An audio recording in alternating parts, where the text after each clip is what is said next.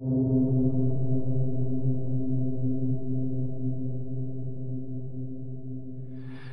trying to display the problem that we face in thinking about institutions. The culture doesn't accept that it is possible to make general scientific statements about them. Therefore, it's extremely difficult for individuals, however well-intentioned, to admit that there are laws, let's call them, that govern institutional behavior, regardless of the institution. People know that there's a science of physics. You won't be burnt at the stake for saying that the Earth moves around the Sun, or even be disbarred by physicists for proposing a theory in which it's mathematically convenient to display the Earth as the center of the universe after all. That's because people in general, and physicists in particular, can handle such propositions with ease. But people do not know that there is a science of effective organization, and you are likely to be disbarred by those who run institutions for proposing any theory at all.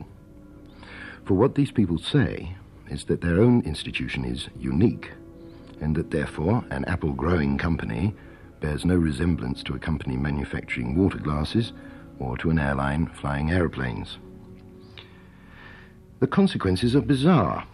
Our institutions are failing because they are disobeying laws of effective organization which their administrators don't know about, to which indeed their cultural mind is closed, because they contend that there exists, and can exist, no science competent to discover those laws.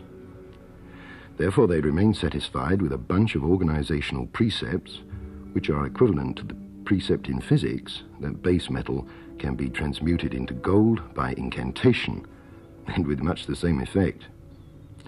Therefore, they also look at the tools which might well be used to make the institutions work properly in a completely wrong light. The main tools I have in mind are the electronic computer, telecommunications, and the techniques of cybernetics. Now, if we seriously want to think about the transmutation of elements in physics, we will recognize that we have atom crackers, that they will be required, and that they must be mobilized. We shan't use the atom crackers to crack walnuts and go on with the incantations. But in running institutions, we disregard our tools because we don't recognize what they really are. So we use computers to process data, as if data had a right to be processed, and as if processed data were necessarily digestible and nutritious to the institution, and carry on with the incantations like so many latter-day alchemists. Good afternoon, good evening, good morning, everybody. This is Peter Joseph. Welcome to Revolution Now, episode 30, October 13th, 2021.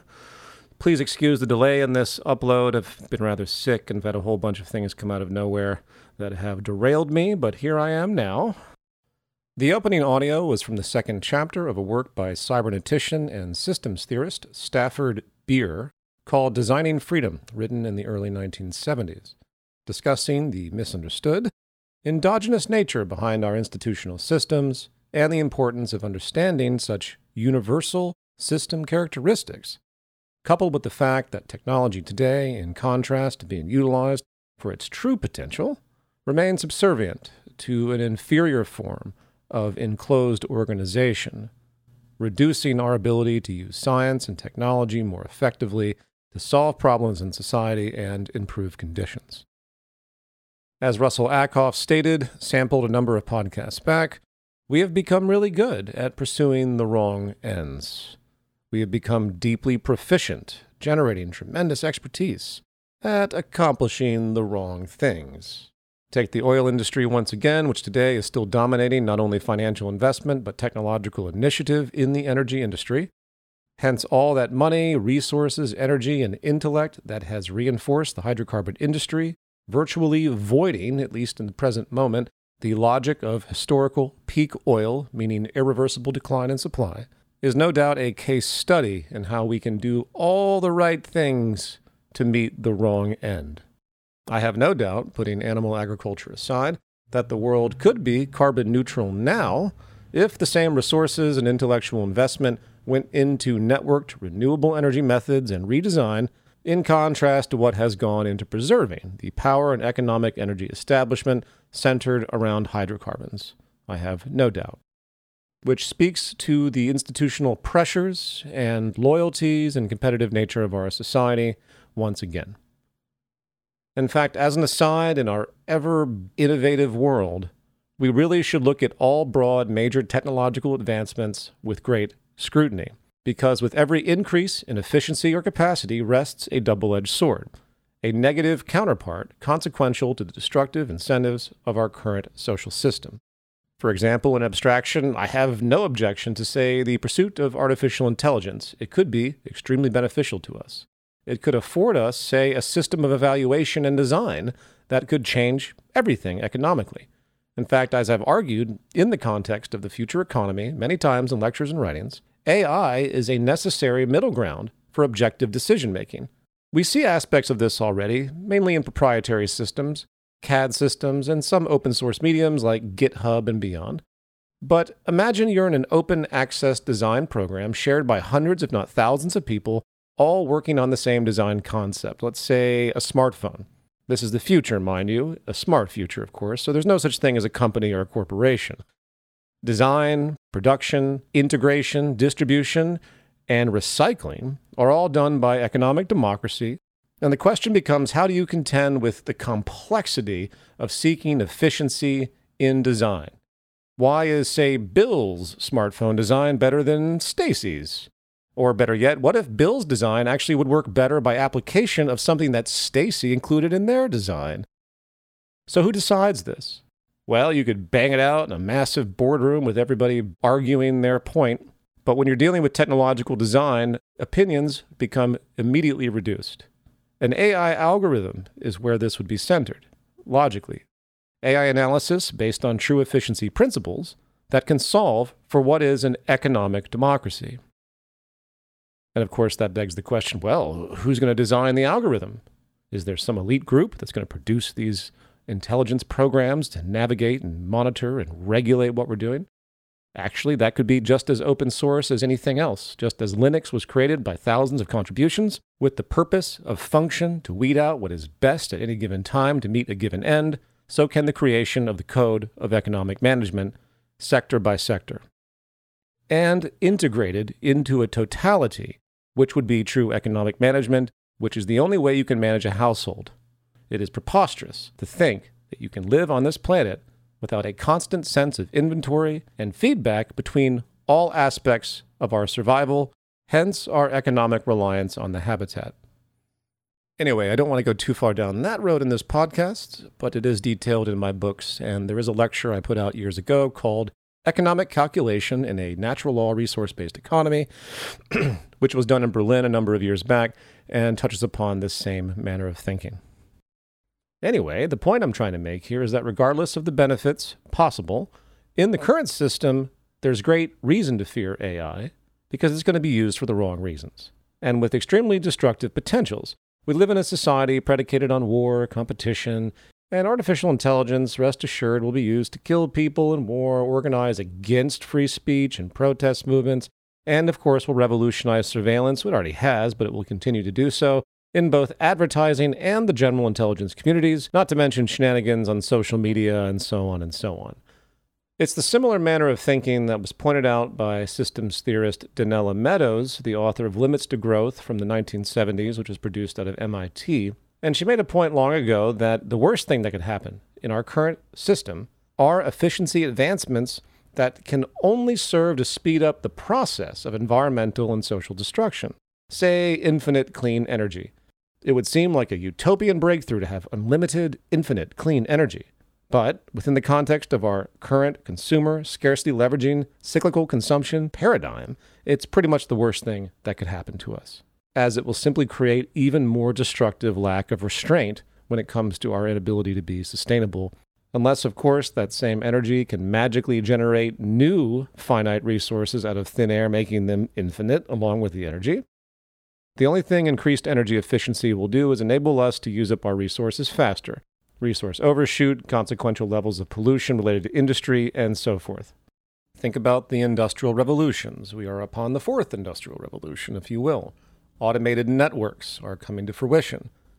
It seems like a good thing that Amazon can distribute goods as outrageously efficient as it can technically. But the more technological efficiency, just as with the mechanization applied in the Second Industrial Revolution, all it does is create more incentive for people to buy and consume. Because that's what the system requires. Constant cyclical consumption and economic growth. Yes, we could have solved the economic problem long ago with a minimalistic sense of existence. I can't remember if I commented on this prior, but if you wanted to live in the same middle-class lifestyle one did in America in the 1950s, you could do so today, only working about 2 hours a day. Think about the relativity of that. We know that keeping up with the Joneses never ends. We know the hedonic treadmill. We know that it doesn't really matter after a certain point how much money or wealth or material possessions you have. It doesn't equate to happiness. So where do you draw these lines? Would you rather work 50, 60 hours a week to have the next fancy camera iPhone or some nice bag for status? Or would you actually like free time to actually do things creatively, constructively with your community or your family? If I could snap my fingers right now and have a minimalistic existence where I could focus on creative things that I enjoy along with social improvement and community, I would give up most every material thing I have to be able to reduce my need to submit to the system for basic survival down to like 2 hours a day. Far more luxurious for me to have time rather than wealth. We have to accept the fact that degrowth is going to happen whether we like it or not. It will come by force of pressure or it will come by force of our collective will to become sustainable yet again. And in that, you better achieve a new sense of minimalism. If you're aspiring for more and more and eyeing that bigger house or that nicer car or that new whatever, you are psychologically being set up for destruction. Anyway, all of that as an aside, going back to Stafford Beer, we have to understand the nature of sustainable systems holistically. Systems in nature have certain propensities, notably non-linear feedback processes of often great complexity, that either conform to dominant larger order environments, to which the system is always vulnerable, hence the need for adaptation, or the system is destroyed by the larger order environment, which is what we're seeing right now when it comes to the existence of market capitalism. It can't adapt. It has maladapted to preserve itself on behalf of its own structure, spearheaded by the rich elite and the cultural brainwashing of all those self-appointed guardians of the system's status quo, protecting the elite system of power that is simply consequential to the economic mode, and hence where we are today. Okay, let's now return to what we started last podcast, finally, regarding arguments against capitalism, including core market mythology and propaganda that continues to confuse and misinform the majority. I've divided the following into two subsections. First, let's think about what an argument even is and how one goes about proving apparent statements of fact. It's not just the typical propositional structure that has to be contended with, of course, but also the interpersonal nature of communication itself. You're always going to find a schema that people organize their minds around, their mental model, and whether you're talking to someone singularly or a group, it's something that has to be kept in mind. Needless to say, each one of us is groomed culturally into patterns of belief, and such belief patterns tend to overlap, sharing certain properties. And those properties can actually create predictability in how you perceive someone's general worldview. This is why, unfortunately, we resort to polarized, categorical distinctions to summarize, say, political perspectives, such as conservative versus progressive, or left versus right, and so on. Very generally, you can expect that if somebody believes one thing, there's a greater or lesser chance or probability of them believing something else that shares some kind of characteristic. For example, if you believe that everyone gets what they work for, that the poor deserve to be poor, the rich deserve to be rich, which implies a kind of value-neutral view of our economic system and, by extension, political system, there are very high odds that you will likely also agree with the traditional nature of the punitive prison system and the violence that occurs. So just as people get what they work for, you must also be completely responsible for your actions without any nuance. It's easy to say that. It's easy to understand. Do the crime, do the time. All this is to say that it's no surprise that people that have highly punitive and unsympathetic attitudes towards so-called criminals are probably conservative advocates of free market economics simultaneously. Not always, but these are shared characteristics you can expect. Secondly, we'll address popular myths and repeated statements apologists and defenders of the system commonly use. I have broken these into a general range of categories, such as appeal to nature fallacies, free will and morality, fallacious comparisons, and so forth. All right, so let's jump into this. What does it mean to develop, define, and argue an issue? Well, it's definitely not the scope of this podcast to go into the ever-complex epistemological and philosophical nature of reason, propositional logic, or the psychological hindrances, cognitive disturbances we all face as human beings, consciously or subconsciously, in protection of our own sense of reality and hence identity. However, ontologically, at a minimum, it's critical to recognize the basic fact that what we call truth simply is the closest approximation we have based on some kind of accepted consensus. Not just consensus based on the declaration of opinions or experts or an institution, but consensus by corroboration through different ways of thinking about and confirming the same conclusion. For example, most agree with the proposition, the Earth is round. How do we know? Well, first, there's the most obvious, simple, visual, experiential observation our satellites and other vehicles around the Earth have documented, showing the curvature of the sphere. Okay, so there's that, but maybe that's not enough. Maybe there's some kind of optical illusion or conspiracy or something that's happening there. So, what about, say, inferential analysis? Well, Eratosthenes, a Greek in the 3rd century BCE, did measurements of shadows over time in different locations and was able to not only conclude that the Earth was round, but was also able to measure the very size of the Earth's surface with a very high degree of accuracy 2,000 years ago. It's a simple measurement test that can be done by anyone today, in fact. And then you have abstracted practical sensory experience, which also creates corroboration. From the emergence of ships on the horizon that appear to rise, to the shape of the shadow of the Earth on the moon during a lunar eclipse, to how different star constellations change in perspective depending on where you are on the planet because of the curvature, and so forth. Okay, then what about a more mathematical, purely technical corroboration? Well, the physics that we experience on Earth that can be measured are bound by dynamics linked to its spherical nature, not to mention the gravitational interaction from other forms such as the moon, which can also be measured. And of course, if you have a large enough gyroscope that can sense the movement of the Earth and the degree of drift that occurs due to the fact that it is indeed round, moving on its axis, you also get corroboration that the Earth is indeed spherical. Now, obviously, I'm not here to prove to you the Earth is round. I'm framing this as a structural approach to how to corroborate information in order to achieve the highest approximation of truth you can based on the evidence. However, it is interesting to point out that we are faced with mentalities and psychological hurdles that do not accept any of this for reasons that simply are not reasonable. And that speaks to the fact that we have a political identity and belief system problem in society, needless to say. Just look at religion. And some people you're just never, ever going to get through to. And it's only going to be through the swarm of mass change that those folks are taken along with us.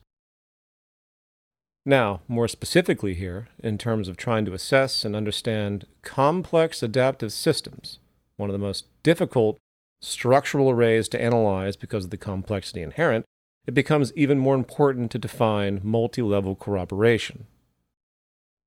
As such, the study of society requires more flexibility in analysis than simpler areas of focus due to the dynamic complexity of all the nonlinear feedback. Understanding mass human behavior is like understanding the behavior of weather patterns.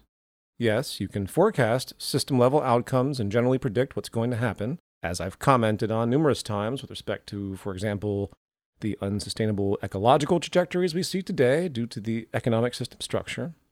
But it's still going to be probabilistic. For instance, in regard to public health, such as disease epidemics, mental health issues, aptitude, educational mobility, etc., we can look at known correlations and generally see what kind of changes can be made to the social system to accentuate or attenuate respective outcomes. In the same way, we can diagnose disease in the human body and, generally, find ways to treat them. But disease is complex, and what may work for one person might not work for another person in terms of treatment. Same, of course, for causality, as some carcinogens will cause cancer in one person, but not affect another person the same way. Now, more broadly, and back on track here, what has really assisted technical understanding in the past 50 years has been computer modeling.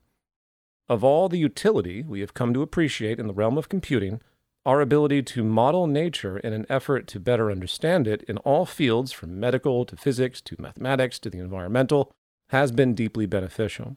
In fact, the entire science of systems, system dynamics, was born from computer engineering applied to the field of electricity. Systems engineers such as Jay Forrester, who I have quoted before, credit electrical engineering in the mid-20th century, assisted by computerization, as the beginning of better understanding sociological phenomenon in a kind of consilience, if you will, meaning the understanding of one thing in one seemingly separate discipline applied to understanding another thing, creating improved understanding in the other discipline. And going back to the broad focus of system science and the endogenous nature of it, that is a critical observation. It is nothing but revelatory to realize that all systems that function in nature have certain shared properties, and our man-made system have to mirror those same properties. Moreover, it is also worth mentioning that this development, by extension, coincides with a larger pattern of achieving exponential development in many areas because of the application of computers as calculatory tools, in concert with the trend of increased computational power through Moore's law. This is a mild aside, but it's worth pointing out. Once we reduce any field into information technology, meaning something that can be input and calculated by a computer, the potential for exponential advancement arises. People like Ray Kurzweil and the Singularity folks have talked about this for years, and they often exaggerate the potential, but it's fine, as the theory holds when you look at the trends of technological and scientific development. It's not uniform, but it's definitely happening. All right. Enough tangents. Let's jump right into this. The ultimate question here is, why is market capitalism unworkable? Why is it untenable as a system? And the simple answer is, it's unsustainable. The system is unsustainable from a systems science perspective. That is the singular proposition that answers the question clearly and simply. It's not a moral objection, once again. It isn't about the relativity of economic inequality, notions of human rights, and other common debate angles we hear today, along with historical figures like Karl Marx, Veblen, and others.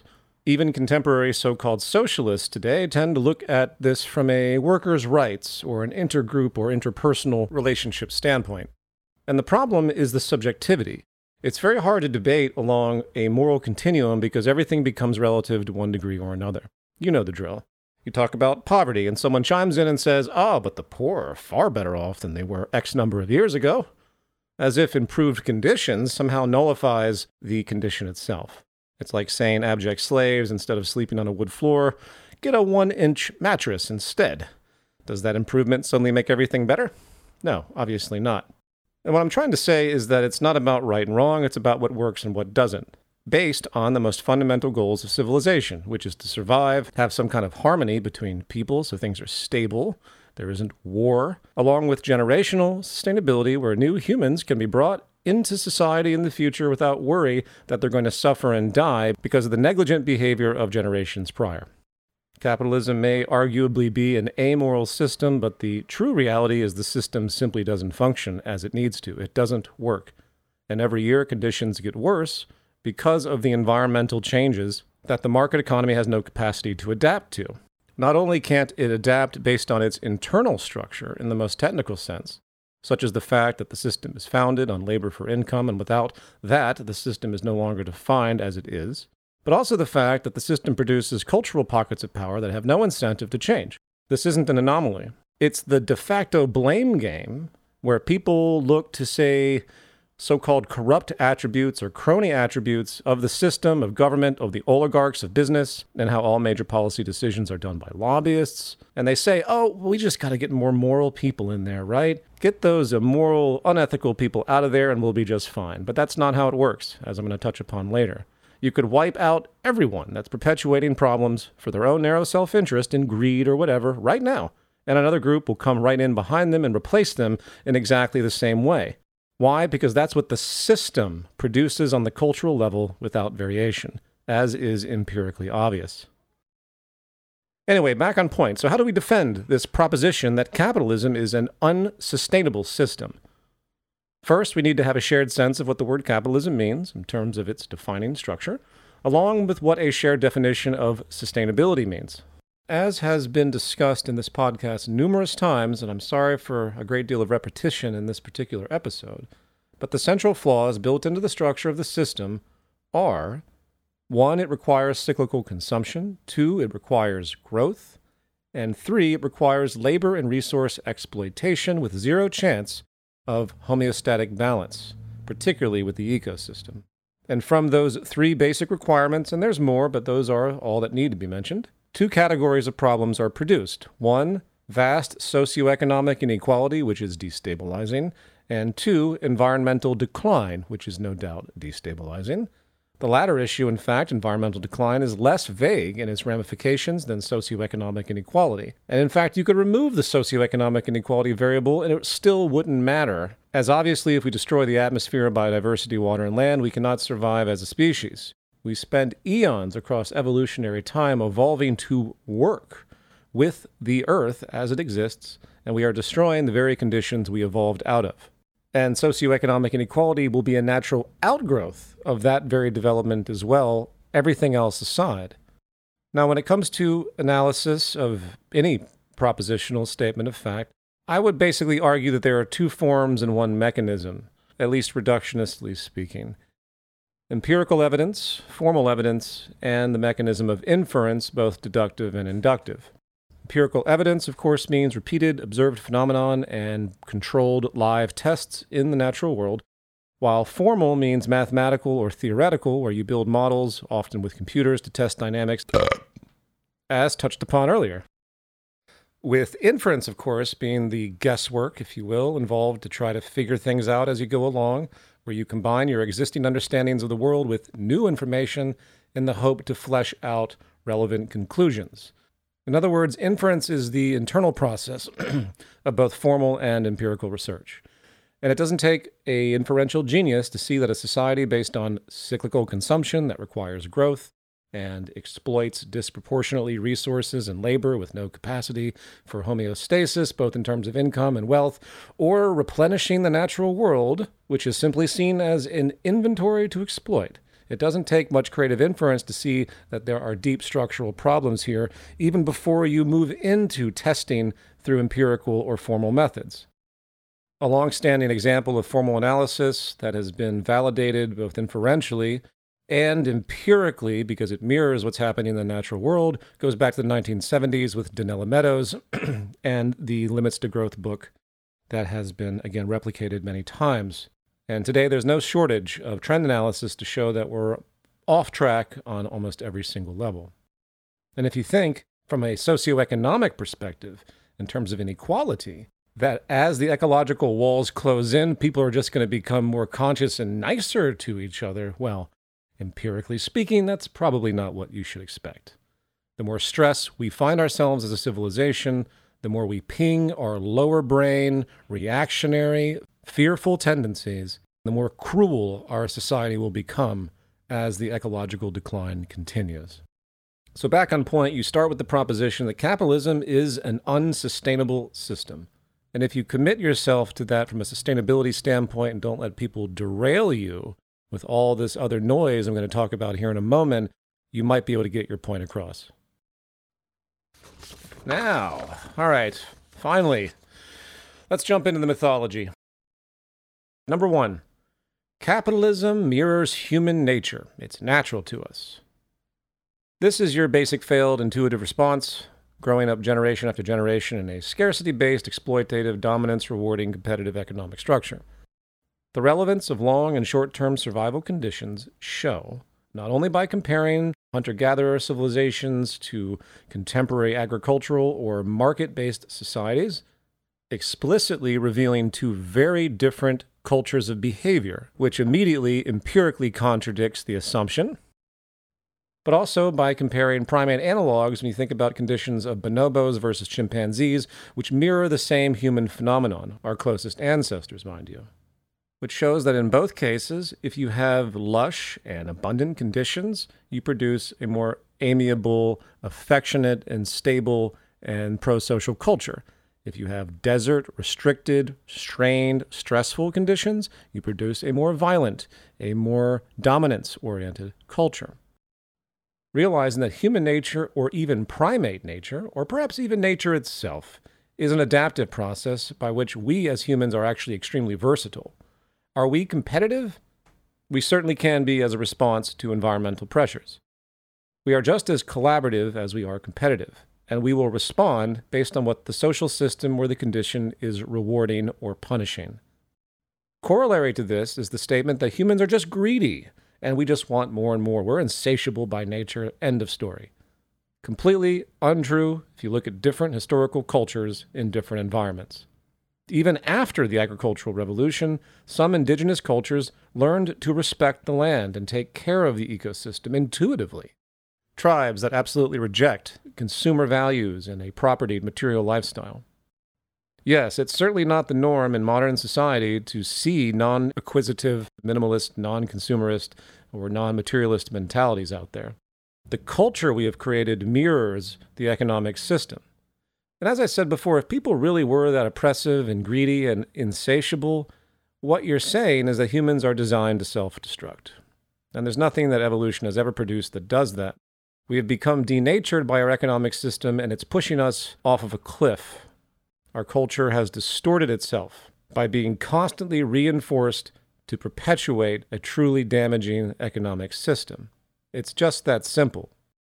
It's not human nature for people to be greedy. It's human nature for people to adapt to what works, being vulnerable to the social psychology that best rewards them. And if you have a value system of status, and you put people on a pedestal for having more than others, which is exactly what we do in society, not to mention the reward of power, naturally you're going to have a statistical distribution of people that are far more aberrated in this way than others. But at the same time, the tendency is still dominant throughout the whole of culture. Furthermore, this pattern has led to a philosophical view of what we could call Malthusian, something I framed in my film work Into Reflections. As an aside, I strongly believe that under the surface of the dominant philosophy of government and, of course, military activity is a view of the world where there's simply not enough to go around, regardless. It justifies 2 or 3 people having more wealth than the bottom half of the planet by saying this is a consequence of human nature and not a structurally corrupt economic system. And then you combine the Malthusian disposition with the bastardized concept of social Darwinism, survival of the competitive, and you begin to realize why apathy and a fundamental lack of concern is prominent out there, built into modern philosophy, in fact. All Enlightenment philosophers tended to resolve down to a fundamentally brutish perspective of the human condition because of their generational experience. Yet another inferential, intuitive failure where you perceive something superficially. And to extend one more part of this concept also seeks to reinforce social stratification and hierarchy, saying that is also human nature. Unlike folks such as Jordan B. Peterson, who attribute human hierarchy to evolutionary psychology rooted in deeply stretched ideas like serotonin in lobsters and other absurd things that aren't worth describing, but does fit a pro-establishment narrative to keep things the same, which is precisely what these kinds of defenses are. There is no question that the structure of society divides people into economic classes. By force of system dynamics in and of itself, it doesn't matter what the psychological gravitations may or may not be, or your brain chemistry, or whatever. Socioeconomic hierarchy is an absolute outcome of the structure of market capitalism. And remember, egalitarian society, non-hierarchical society, existed for 99.9% of human history, and still does exist in remote regions of the Amazon and so forth. We also see internally extremely collaborative patterns in society that prove the potential, even though sadly they are framed within competitive environments often, such as with the military. Numerous empirical, controlled social studies, game theory stuff, has also shown that we generally favor fairness, not elevation. You see it in the general shame that people carry around with them if they are wealthy, at least on a certain level. Go up to some rich person and ask them how much money they make or how much their net worth is, and they will probably think twice before answering you, because they are actually embarrassed by admitting it. And they tend to want to hide that, except for the flaunting attribute, which is more abstract, and that kind of Veblen-esque theory of the leisure class kind of thing. Anyway, in the end, hierarchy is a very dubious word when it comes to how we organize society. Everyone has different skills and talents. And it's really the job of a properly constructed economic and social system to harness that and bring out the best in people, networking to even out discrepancies here and there or weaknesses here and there, compensating for shortcomings. Hence the term equity, which is different from equality. And the cruelty because of this fallacious thinking is really unfortunate. Differential skills or lack thereof should not be a deciding factor in somebody's well-being. That is not tenable as a disposition because of the great variance on multiple scales and levels that we as human beings embrace. As far as I'm concerned, humans are allergic to socioeconomic inequality because we respond to the condition actually very toxically on multiple levels, from mental health disorders to physical decline to stress and so forth, as again talked about by people like Richard Wilkinson and Kate Pickett in The Spirit Level and beyond. So, to round this question back out, competition, hierarchy, conceptions of greed, even though greed is really a highly relative, subjective notion in and of itself. I don't even like to use that word, but it is out there in the lexicon associated to all of this. It's convenient to think all of this is an immutable part of our shared evolutionary psychology or human nature, when the fact is it's actually a response to conditions for our own self-interest, of course. Okay, moving on. Number 2. Hey, buddy, you get what you work for. Pull yourself up by your bootstraps and work hard and you'll reap the reward. Only the lazy become poor. We all know this one. First, broadly, there's absolutely no evidence, formally or empirically, that people get what they fucking work for, as if it occurs in some vacuum. All inference on the subject gets reduced down into a microcosm of people's dedication to a given end, as if that's the only variable. Obviously, if you put 2 people in a room and they are working on something and somebody is not as much interested in the idea or doesn't have the same skill set, they don't do as good of a job as the other person who is very interested and motivated and has proper skills, focusing intently, and they produce something superior on that side. Oh, the basic logic must be that they shouldn't get the fruits of anything equally because that person was dedicated more so and had more talent and that person on the other side did not. That is simply a myopic snapshot that ignores all other subtext. First of all, nobody gets what they work for, in the broadest sense of the idea. Everything in civilization is a serial, multi-generational development. If you're working on a laptop right now, it's not because of Steve Jobs or Bill Gates. There have been literally endless minds since the dawn of intellectual development that have dealt with the properties and dynamics and creativity that relate to computers, as they've formed over many, many years, long predating electricity, in fact. In the purest sense of the idea, if you want to get what you work for, you pretty much have to take everything you have, throw it out, and build it all from scratch with your bare hands and not have any tools or any prior education. We are a collective organism that is creating new information and new ideas and eventually technological developments as a singular unit, and there's no escaping that. You'll have a few geniuses here and there that elevate rapidly, like Nikola Tesla or Albert Einstein, but it's still a process of serial development. And ultimately, we all deserve the benefits of everything we as a whole society have created. There's no other logic otherwise. Beyond that, because of the nature of socioeconomic inequality and the levels of oppression inherent to stratification, it is preposterous to say that people have equal opportunity. And you can't get what you work for if you don't have equal opportunity. Between inheritance, between the clear and present, gender and race, loyalties, so to speak, as they've evolved, giving beneficial preference to certain pockets of society as the rich stay rich and the poor stay poor. We all know the drill on this. There is no such thing as equal opportunity in capitalism, and hence there's no such thing as you getting what you work for because the conditions are not equal. There's no level playing field. So it's this idea of taking a very narrow, hyper-reductionist idea that people should have good ethics and be dedicated and be diligent, and then expanding that fundamentally simple notion to the whole of society, defending the vast inequality and suffering because of that tiny little microcosm. And I think I'm going to have to stop there. I'm really still kind of under the weather. I am on number 3 now out of 13. I'll probably add some more. I think I got at least 6,000 words of notes here. So we will pick up next time. I really appreciate everybody listening. This program is brought to you by my Patreon. Yes, I'm still working on this lecture, but I'm keeping it on hold with some technical developments because I'm not just outputting a talk. This is actually a program I'm creating to try and get things at a point of transition, a new microcosm of society in parallel with the existing one. It's something that I really hoped other people would come up with because it is destroying my brain. Anyway, I guess we don't choose our paths in life, right? All right, folks, take care out there. Be safe.